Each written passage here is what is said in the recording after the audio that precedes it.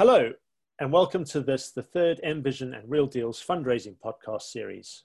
I'm your host, Nicholas Neveling, and thank you for listening. So far, the pod has hosted Advent International's Johanna Barr and EQT's Jussi Saarinen, and it is a real pleasure to introduce today's special guest, Jim Strachan.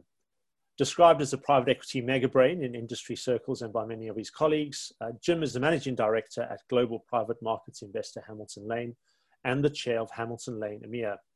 In addition, Jim is a fellow at London Business School, a senior advisor to Bain & Company, and the chair of the HG Capital Trust. So in short, there's not much about the asset class that Jim doesn't know about. Thank you for making time to join us, Jim. So much to ask you about, and I'm really looking forward to the conversation today.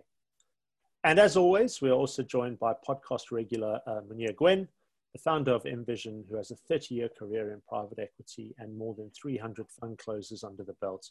Nice to see you again, Moose, and have you on the session. Okay, Jim, just to set the scene, lots of things I'd like to ask you about today. But, you know, Hamilton Lane, you have around half $500 billion of assets under management, and the back of the napkin calculation, I think that comes out at around 10% of the industry. You're deploying $40 billion a year into primaries, secondaries, and direct deals. So, you know, you'll have a real deep view of the market and where things stand. So the first question to set the scene and kick us off, you know, how has private equity fared through the lockdown period? How healthy is the asset class today? And, you know, what changes for GPs and LPs lie ahead in the years after the pandemic? Hi, so thanks for having me on. And with an intro like that, you need to give my mother a call, because we're delighted to hear it. It's actually had quite a good crisis so far, I would say. So I think the general sense was when things started to break, private equity took a bit of a perspective on, you know, what it kind of thought was a base case. And that was probably something like a 6 to 9 month period of real disruption, followed by a 12 to 18 month period of something like a recovery to something that looks like normal. So I think, well, for many, what that meant was, you know, what proportion of our companies are going to make their 2019 EBITDA in 2022, and they're not all going to make it, but probably most of them are.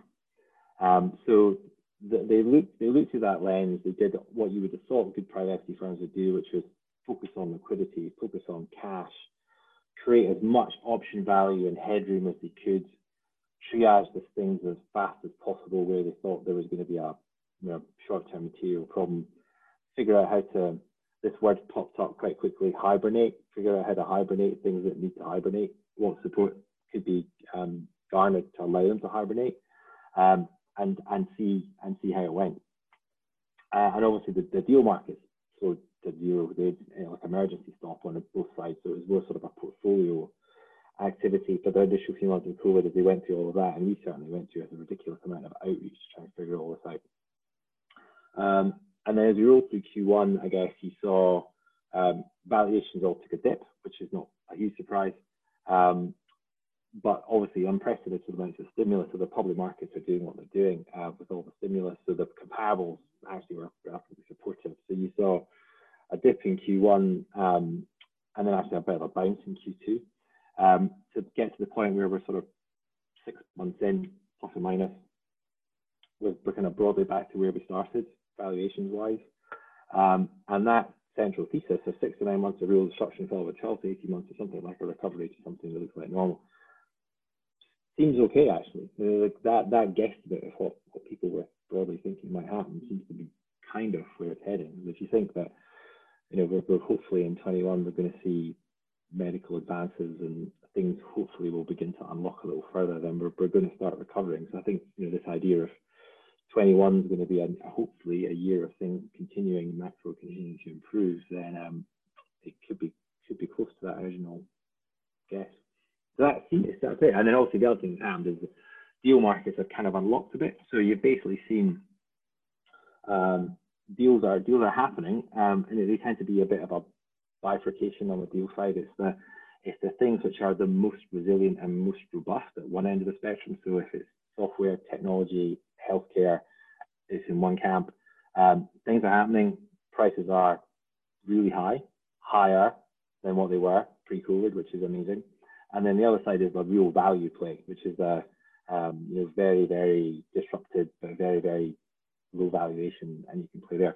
And there's this like grey zone in the middle where it's neither one nor the other. And what it seems to be happening as the months are progressing is that the grey zone is slowly getting nibbled on either side, but only slowly. So that's what's helping the deal market. And then also you've seen in sort of broader private equity land, a real bounce in secondary market activity. So that was emergency stop for a period of time, and now it's sort of like the pins come out of the grenade, and actually it's really, really busy for various different reasons. So that in our world, in our team's lens, they're really busy, and they've had a big turnaround in activity level. That's probably where it seems to be at. Jim, thanks for setting the scene, and it certainly sounds like, despite the disruption, there has been a lot to be optimistic about. I mean, Moose, is that your reading? Is that the sense you're getting from the various LPs and GPs you speak to, that the industry has fared relatively well and is well positioned to benefit from a recovery, hopefully next year? Well, I'm not quite sure that the recovery is going to be next year, but Jim, it's a great pleasure to have you on, and Nicholas, you're always the best host. Let's just look at the environment.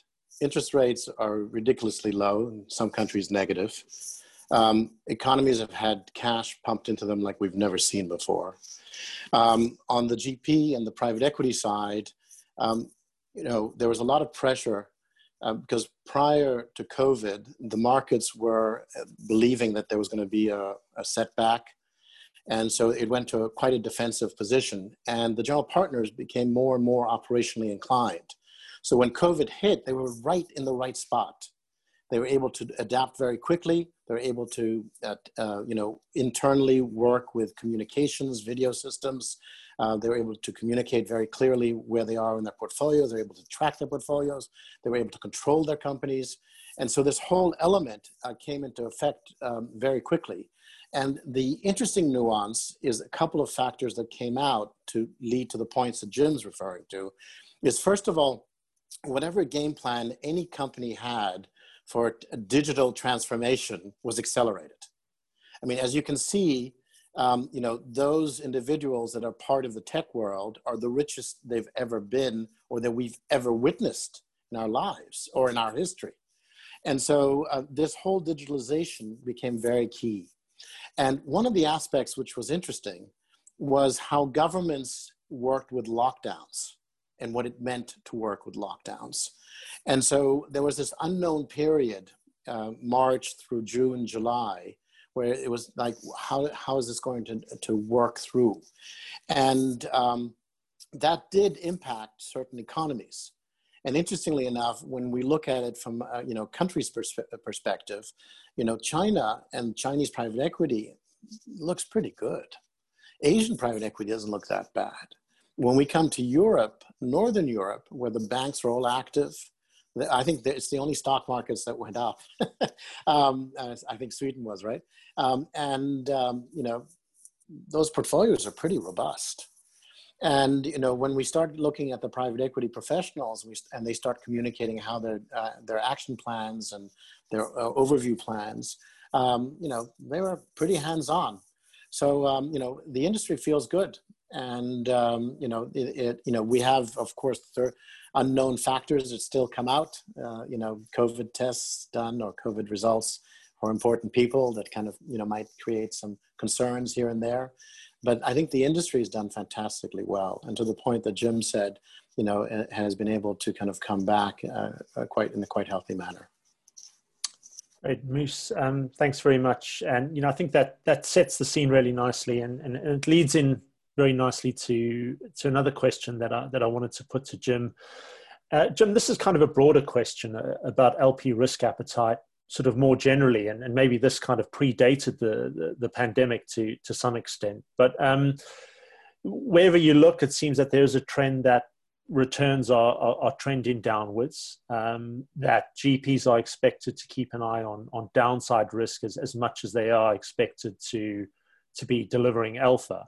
And I just wanted to try and get your sense of how the LPs see the market, whether that that argument that downside risk is becoming more important is a reflection of how you see things. And, whether it's become, better to be a safe pair of hands rather than, the rainmaker that's sort of going to knock it out the park, but might have one or two things that go wrong. Where do LPs sit on risk appetite, and what are their return expectations? Have they trended downwards as LPs have deployed more capital into the asset class?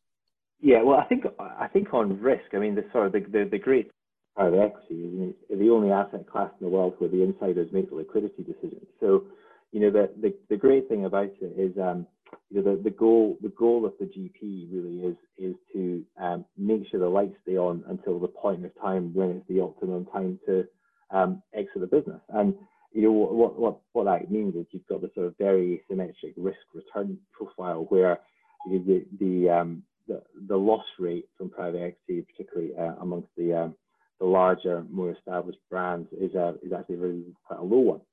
So you have this, Gary Player is a great hero of mine, and Gary Player would always tell you that in golf it's not how good you are when you're good, it's how good you are when you're bad. And actually, when private equity is bad, it's still pretty good, which is very helpful.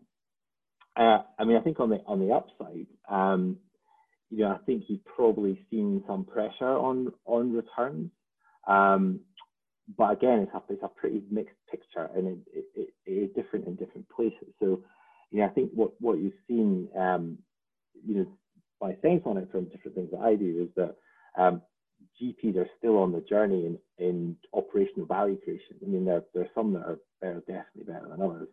And some of the returns from more recent vintages have been helped materially by multiple expansions. So some of the things that I'm involved in, I mean, we've bought businesses at 15 times EBITDA, thinking, geez, that was expensive, and we sold them at 18.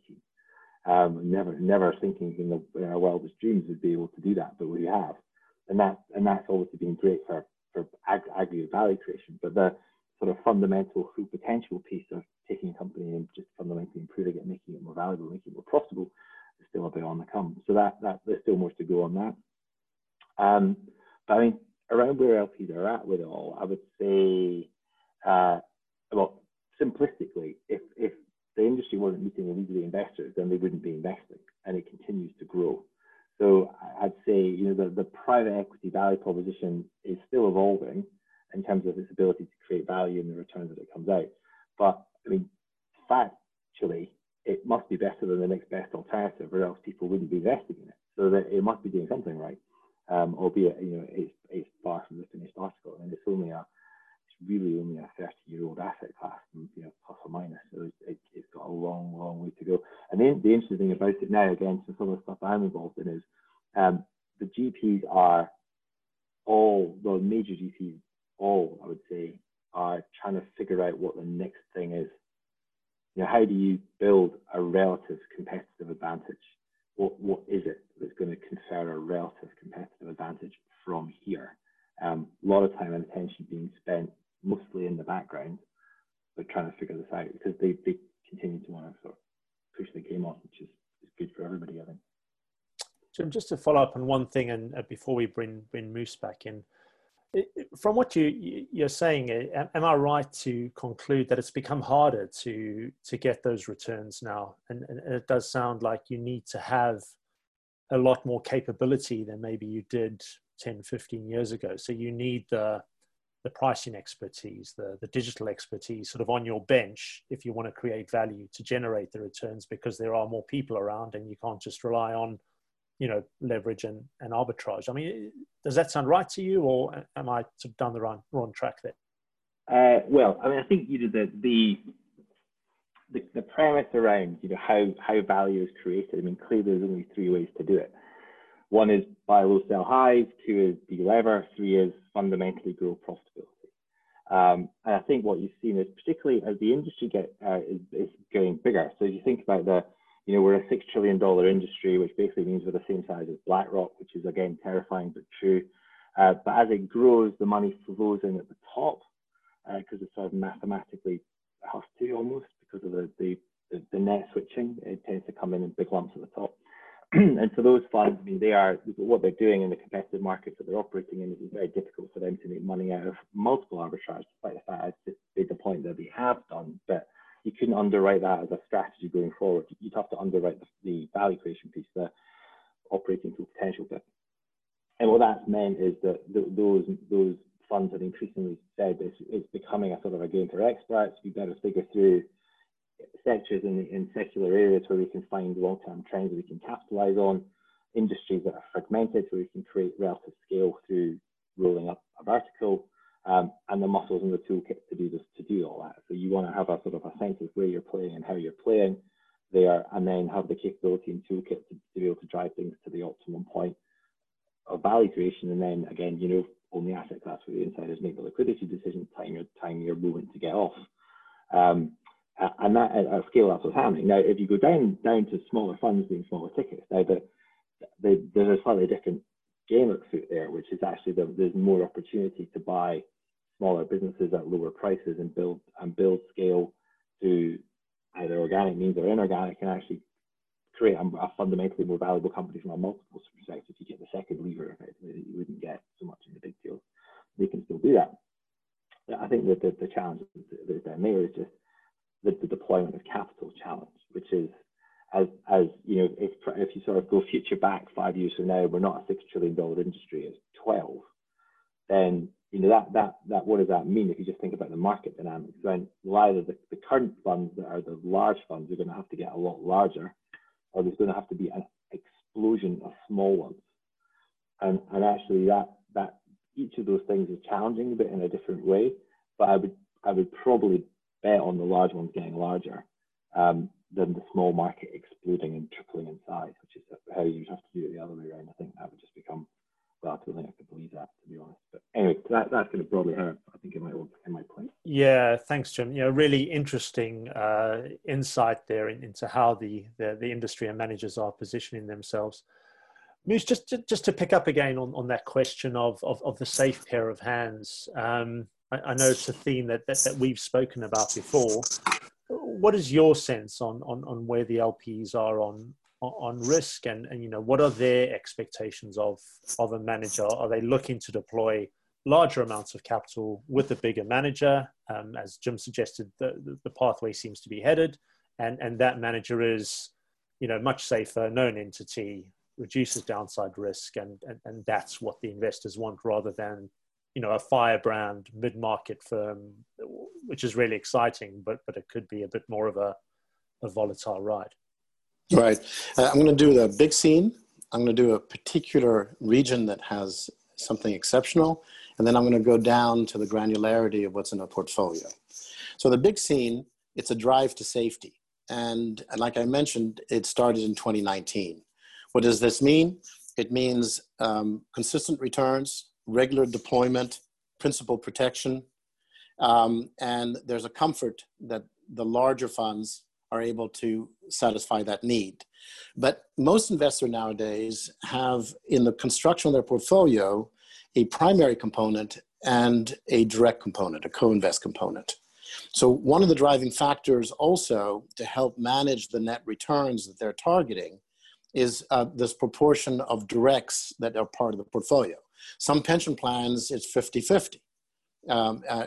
So it's quite a significant change in the mentality. One of the things is our industry is nascent, it's fluid, so things move. And as a result, the larger funds are able to give more co-invest. So when you package it all together, the market is heading in that direction. Now, the interesting point here, and one that Jim's touched on, is the larger funds, the mega funds as I like calling them, have this dynamic to them. The mid-market funds can outperform the larger mega funds, but there's volatility in their performance.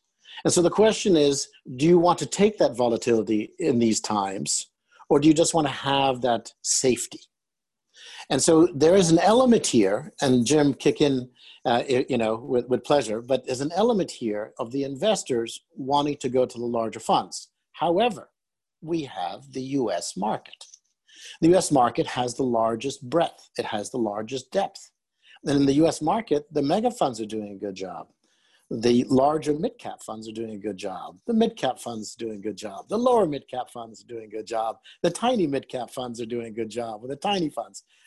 The whole spectrum. And that's why the average investor today, if you exclude some domestic criteria for their portfolio construction, is 70 to 80% US. And the US is just taking all the money. Now going to the next level down, Jim uses the word value, and he uses it in being able to do something with his money or with an investor's money. And that, I think, is the context of the definition of that. But within that, private equity firms invest in two types of companies: growth companies and value companies. And right now, growth companies, we're seeing more and more of them appearing in portfolios because we're seeing more and more technology appearing across the spectrum in the portfolios. And we're seeing private equity firms, whether they're tiny people or large people, focusing more into this whole digitalization and what that all means to them. And so all of a sudden, private equity firms that aren't digitizing are actually currently at the moment lagging those that have. And those that have turned into growth stories, and their numbers are starting to rock and roll. And so, it's becoming an interesting market. And Jim, I don't know if you have a view to that kind of dynamic that's going on now, because I think we both agree on the core position. But there's some breakouts that are taking place all of a sudden. Private equity firms that were average, all of a sudden had made this transformation, and they're just flying. Yeah, I think it's interesting. Yeah, I mean, growth's an interesting thing, because what is it? So, because effectively you've got growth in private equity, you've got growth, come back to that, and you've got sort of venture capital. And the way I was sort of rationalizing it is some combination of, is the market defined, is the business model defined, and is the company free cash flow positive at the operating level, to try and articulate what actually is where. So basically you've got a whole bunch of tech-focused private equity firms that are growth, right? But they're established businesses. They're in defined markets with established businesses, and they're free cash flow positive. And what they are doing there is capitalizing on the secular trend around things like software. So like Mark Andreessen's "It's going to eat the world" paradigm. Now, I mean, my inner control freak being consultant goes, that's great for me because I love markets. Because I understand markets. I can think about what a market is doing, how it's growing, why it's growing. I can understand the relative competitive position of a company within it and how it could be changed and how it could be optimized, what levers they could pull. And clearly the business is a cash flow positive company, so there's no structural risk to it from that perspective. Now that for me is like, I sleep at night because the value that's being created there, the parameters are pretty clearly defined and articulated, and I can understand them. Growth, not quite the same. Market's not defined. So the company business model is defined and is probably free cash flow positive, but the market's not, because it's a disruptive tech or disruptive business model by nature. And the interesting thing with that is value set by the marginal buyer. So in established markets, it's much easier to get a handle on what something's worth because of the nature of the market. And in growth markets, it's not. You can't. So you're exposed to this exogenous risk, and those are words that terrify me from an investment perspective. And you have this bigger exogenous risk. And while it all works, it's all awesome, but the value could fall very materially, and actually nothing fundamentally shifts at the business level. And that's a risky thing. And then as you move sort of into venture, then you've got, basically for the most part, the business model isn't proved. So you've got the market's not established and the business model is not proved. Then you probably have the free cash flow going negative at the operating level. It's a whole different ballgame again. And again, value set exogenously by the marginal buyer. Now, the challenge out there, I think, is growth's a good thing. So, the nature of like private equity investing into these secular channels where the growth is evident because of the drivers that are within it, they've migrated towards that. So there's a lot of growth being done around private equity, and there's an increasing amount of growth being done in pure growth. And the challenge is, how's that going to play? Because all these companies are going to make it. So at the moment, they are seemingly all making it, but they won't all make it. That's not how markets work. But nobody really knows who's going to win, and that's quite risky. So I find it all very interesting around, you have to be very clear on the definition of what you think growth is, and then think about how you bucket the risk up, because some of the risk is exogenous and you can't model it. And therefore you just have to be aware of the potential downside, because at the moment it all looks amazing, but that's terrifying. So anyway, that's my sense of how to think about it.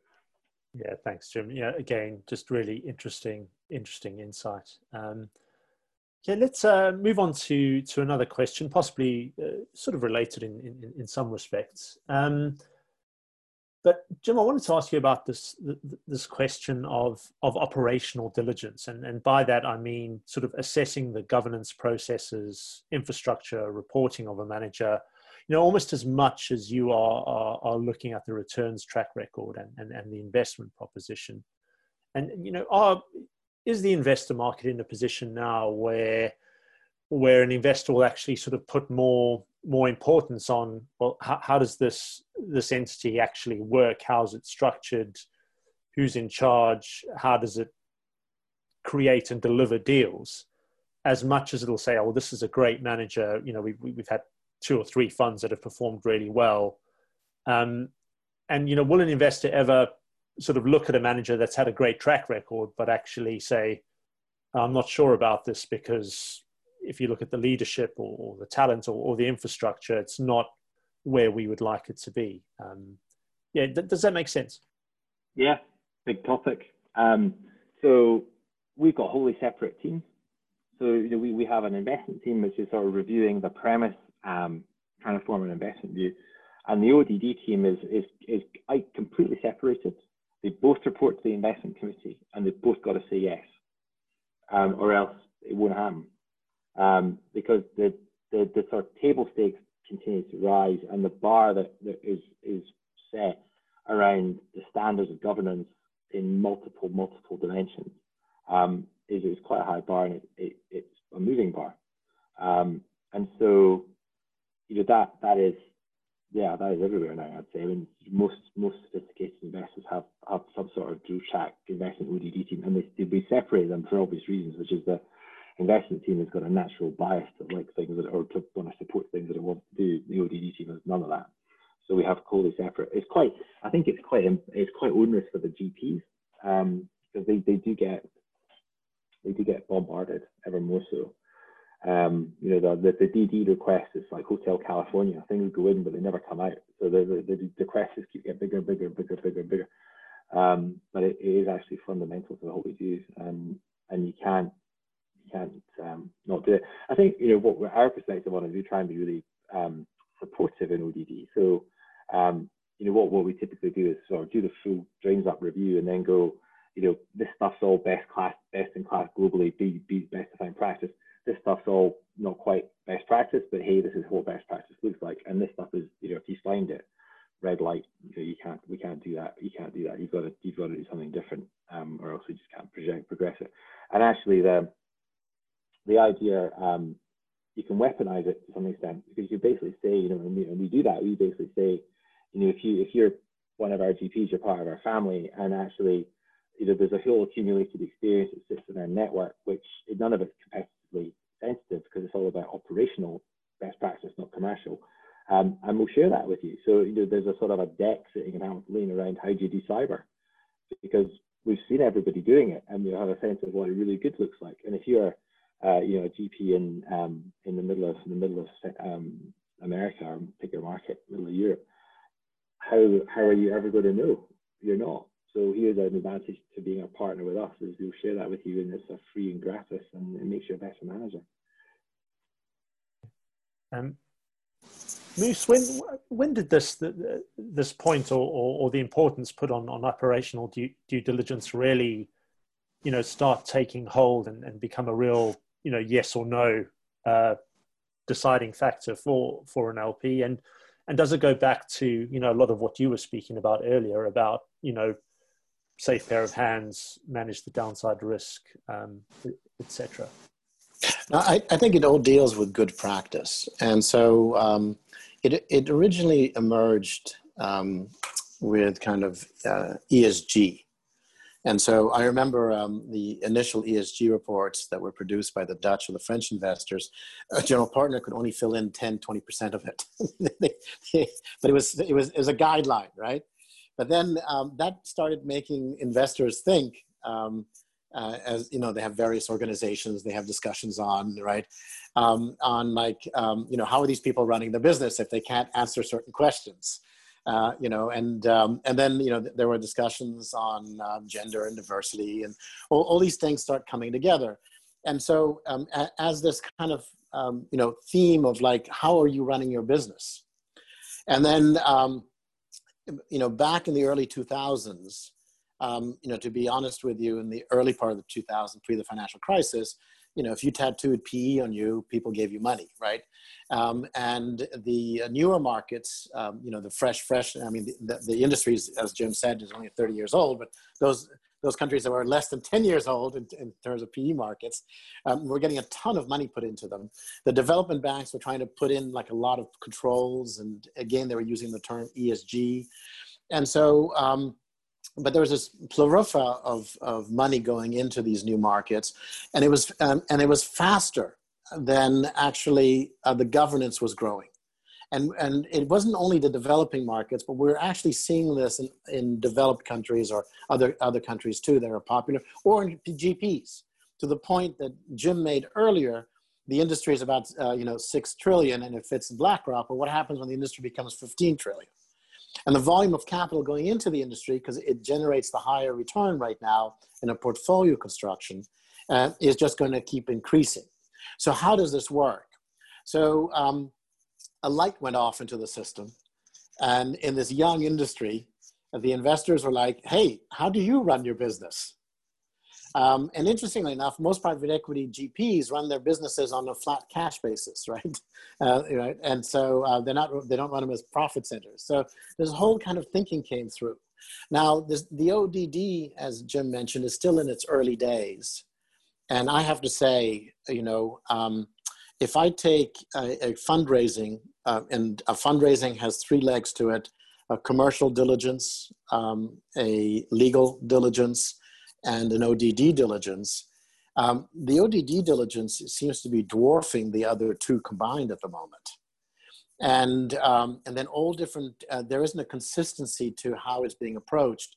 So some people use color codings. So like, you know, Nicholas, you've got 4 greens, 3 yellows, and 1 red, you're a decline. What does that mean? But should I be giving you a chance to fix the yellows and the red or not, right? But, you know, where did that come from? You know, and so, and then, you know, and then I allow you to fix it. You fix it with me. The next group comes in and they have another problem with you, right? And so there's this real kind of change going on. It's transformative. I think it's in a good direction.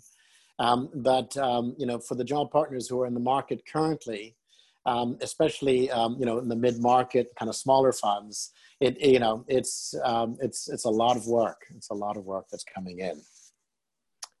Jim, if I could just come back to you on some of those points that Moose raised. You know, how do you go about assessing, you know, things like the leadership, the talent management? You know, private equity is a broad church. You've got some firms that have got, you know, eat what you kill, or, you know, a very tight investment committee. You have other firms where it's very consensual, and everybody sits on the investment committee. And how do you sort of benchmark that? Because I guess if you've got a returns track record, you can benchmark that across your historic investments across the industry. But how do you benchmark something like leadership, succession planning, you know, deal attribution, people management? Yeah, have you got a framework there, or is this still something that is developing as Moose, you know, sketched out for us? Yeah, it's definitely it's a soft spot. I mean, and something I'm personally very interested in. And I think, you know, there's a sort of a behavioural bias around this a little bit as well, which is, you know, as the data becomes prevalent and pervasive and everywhere, you run to it because data is comforting, right? Everyone can drive an Excel sheet more or less, but it doesn't actually give you the whole picture because it's all about humans, and actually you need to have a sense of how to understand that and how to relatively rank and at least have a sense of what you're getting. And actually, LPs are really bad at that, in my opinion. And I actually, very interested in it. And one of my old buddies works for a place called GH Smart, so shameless plug for them. And this is what they do. They help private equity make better decisions about leadership and talent. And so he and I are secretly squirreling away in the background trying to figure out if we can do this in a better way.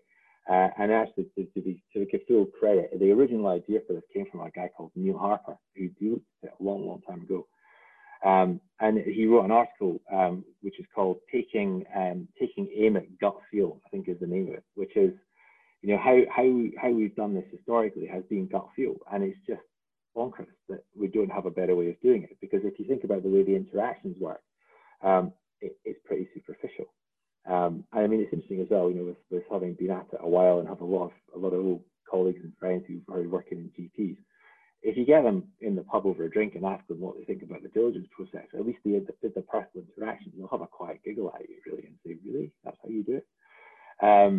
So there's a lot to do on that, and we're only at the beginning. And I mean, you can't make the computer say yes, but there has to be a better way of asking questions in a systematic and thoughtful way, and even thinking about the way you create the interaction. Is it one-to-one, one-to-few, one-to-many?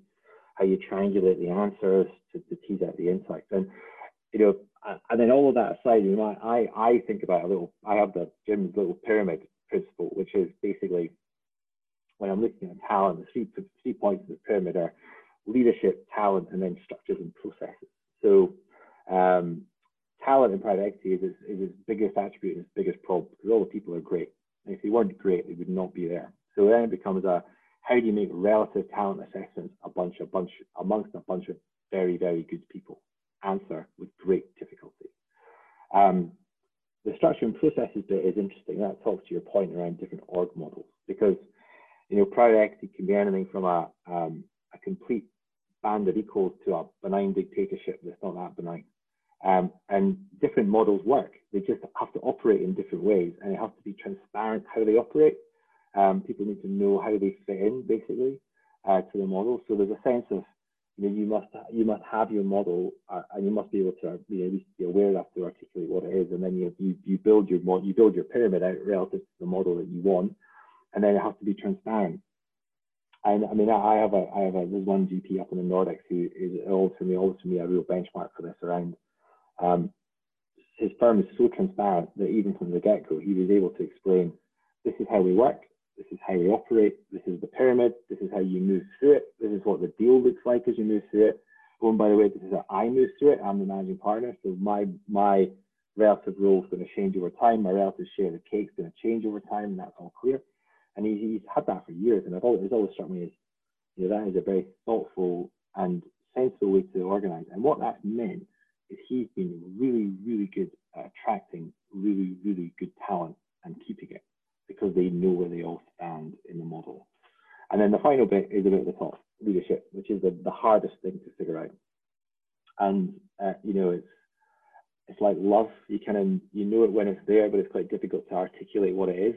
And I mean, I think you can sort of break it down into some elements of, for me anyway. I look at, does this place have clearly articulated vision and values and behaviours and operating principles? Does it translate down all the way through the organisation? Is everybody aware of what they are?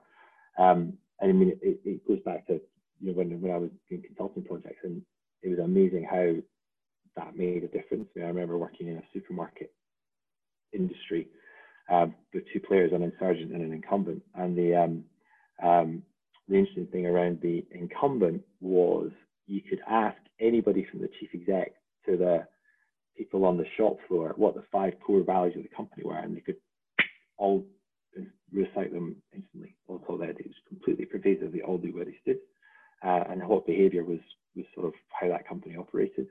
And the other one couldn't, and they struggled to make it work. So that's always been a thing for me. But that is really hard, frankly. But it's a sort of a work in progress. Moose, you wanted to come in there. Please go ahead. Yeah, because I mean, it's really interesting, and being in the industry from its nascent time. When we first started in the business, there wasn't there wasn't as much choice, and there were a lot of first-time funds, of course, and a lot of people were captive to large institutions. But the way that you made your commitment was to spend time. So the average fundraise, the average investor was 10, 12 meetings, sometimes more. And it wasn't just, come to the office, you got an hour, I've got another meeting coming up. No. We're going to play golf. We're going to go out into a golf course and we're going to walk around for 6 hours. These were not like, the types of meetings that we're seeing today, right? And then you start getting a feel for the person. Am I comfortable with this person? And that's how the commitments were made.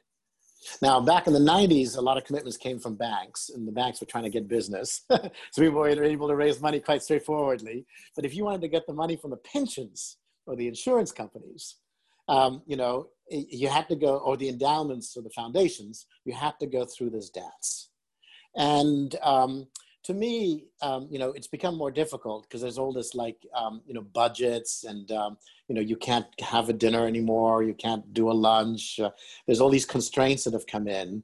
And, there's all these vendor packs that are being created. The work's all being done for the investor. And, when I look at some of the funds, recently, it's, 3 meetings on average per investor. There might be calls and other little things like, being done in terms of specifics, but in terms of that initial period.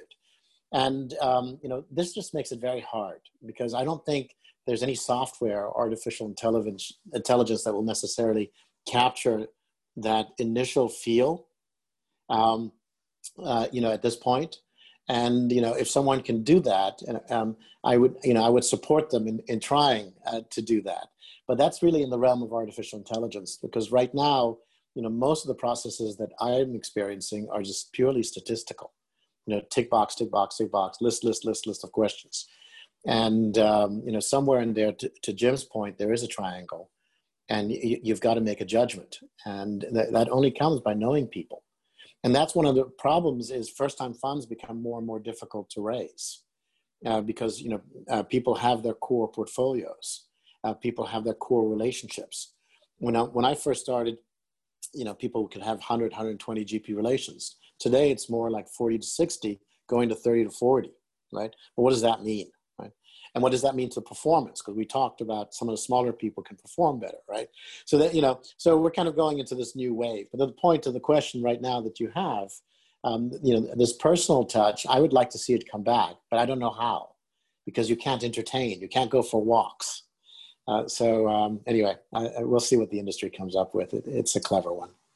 Yeah, Moose. I mean, Jim, Moose, thanks. It's so fascinating how the soft stuff is so important, and also just interesting how the industry goes about trying to codify that in some kind of way, but obviously a very elusive and tricky thing to do. All right, I'm conscious. We've been chatting away, and there was one more thing I wanted to squeeze in before we wrap, and this is something that has come up in the conversation previously. It's around the mid-market and the mega funds. Jim, and maybe if I could put this to you, I mean, what is your view on the theory that investors are increasingly pivoting towards larger managers with the multi-strategy platforms, and they are, as Moose just mentioned, sort of looking to reduce the number of GP relationships? And if that theory holds, where does that leave your single strategy, single country mid-market manager, of which there are still a large number across Europe who are performing well, but almost been kind of left behind in some ways because everybody's clustered around the big pan-regional pan-platform managers. So Jim, how do you filter for that, and where do you direct your capital between mid and mega? Yeah, interesting one. I think, taking a pace back, that you start this from what are the needs of the customers. And they evolve, and they continue to evolve. Because effectively, the customers push capital into things which meet the needs that they have. And I think, what that's meant as the industry's grown and continues to grow is that the customers need to deploy ever larger amounts of capital to achieve a rate of return which is consistent with their goals. So it is sort of the, would you rather have the highest return on a pound or the return that you require on £100? Because there's like two slightly different questions, really. And as the industry grows, it's becoming B, not A. And well, at least for those entrants which have got lots of capital to deploy. I think what I'm really trying to say in a long-winded, typical me answer is actually the needs of the customers are bifurcating, and therefore you're seeing the larger groups which have, and because of the holy grail, I think the holy grail of this whole thing is a repeatable model that scales. And the larger groups have got a repeatable model that scales, that delivers what the customers want in a form that they are willing to accept. And therefore that X and Y would come together quite nicely on that, and they grow and they'll continue to grow. Interesting strategic questions for the GPs in all of this, but frankly, that ship's sailed and will keep sailing and probably doesn't stop anytime soon. An interesting question is like what's behind. So I mean, I think Moose will opine on this because you're better positioned than I am. But one of the challenges of Europe has been we've really struggled to get a graduating class. So if you think most of the big pan-European groups were born from banks and created pan-European from the get-go. So they've had this ability to operate all across Europe, which has given them a big market to play in, a big total addressable market, which allows them to scale very rapidly and therefore grow to a significant extent. Most of the funds that get established tend to be stuck in a country market and struggle to get out of it. So you've seen some, but there's not many. If you think probably in Europe, say there's 700 funds, there's probably, in two hands, you could count the ones that have successfully grown outside of their core market.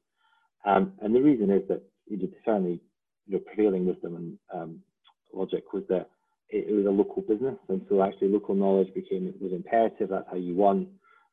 Very difficult to out-local a local if you're not local. So very difficult to move from Germany to France and win in Paris if you don't happen to be German. How would that work?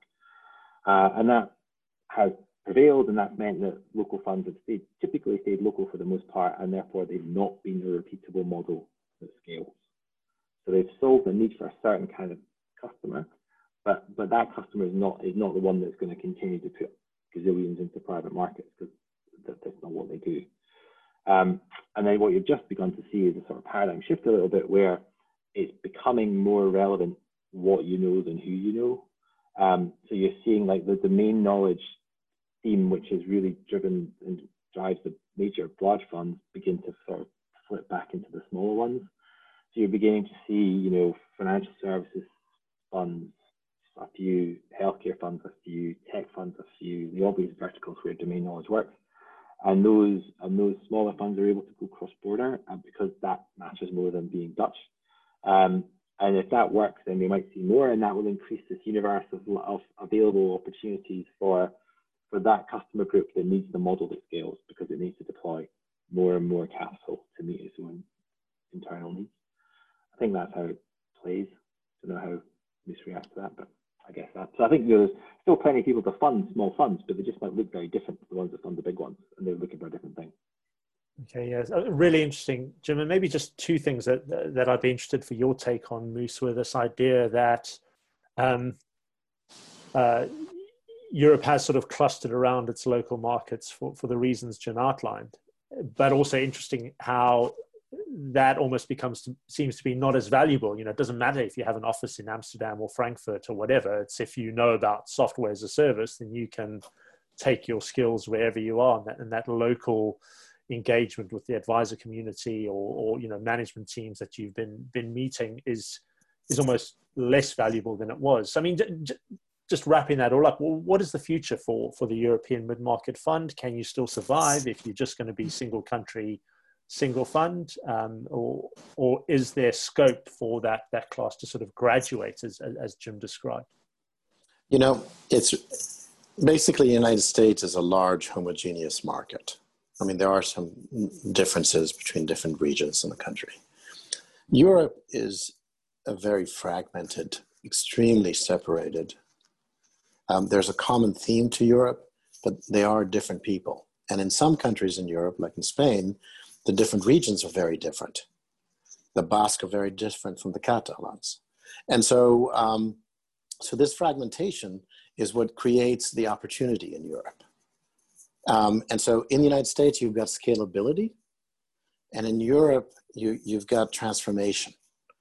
And so there is an ability for local groups doing local work and making great returns. You know, I look at a couple of our clients historically in Germany. These are small funds. They're German, and they're just doing a fantastic job. You know, I look at certain parts of Europe, you know, certain countries outperform other countries consistently. There's a certain culture, there's a certain level of management, there's a certain level of opportunity, there's a certain approach to business. And so the nuance here is, where is the money? And so, you know, if the large investors, you know, have the ability to move the needle, require them to deploy X amount, they can't find these little jewels anymore. If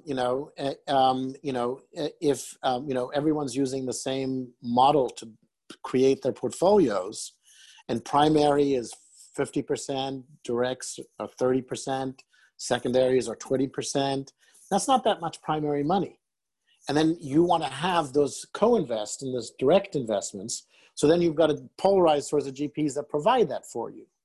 The secondaries you probably outsource. So by default, we just have less and less money available. And it's a very interesting question, Nicholas. So when we did a first-time fund, country-specific in Europe, 5 years ago, you know, we did one in the UK and one in Spain. I would say 60 to 80% of the money came out of the United States. Wild.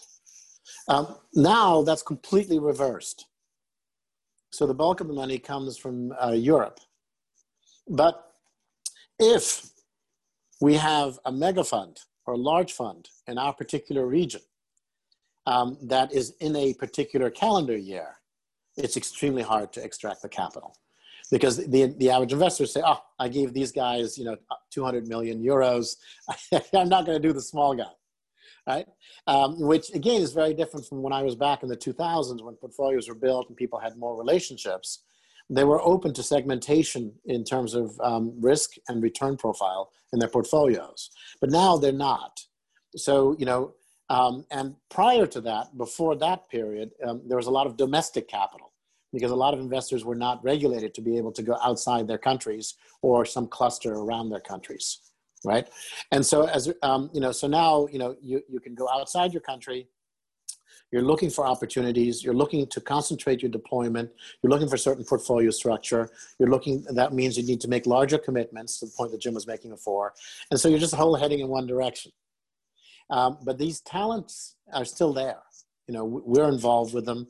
You know, other people also raise these first-time funds in Europe, you know, that are local, and they perform extremely well.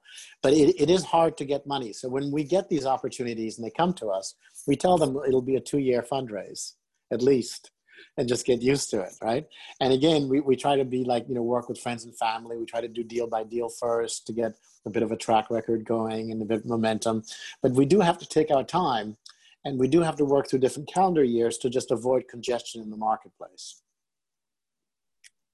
Moose, thanks. Really interesting. And look, I think we're pushing time now, so I think we'll wrap it there. I'm sure we could easily talk for another hour, but I'd just like to say a huge thank you to Jim for coming on. You know, really interesting listening to your thoughts on the market. Great to have you, and Moose, as always, you know, real pleasure, and thank you for your time, and thank you to everybody for listening. Goodbye.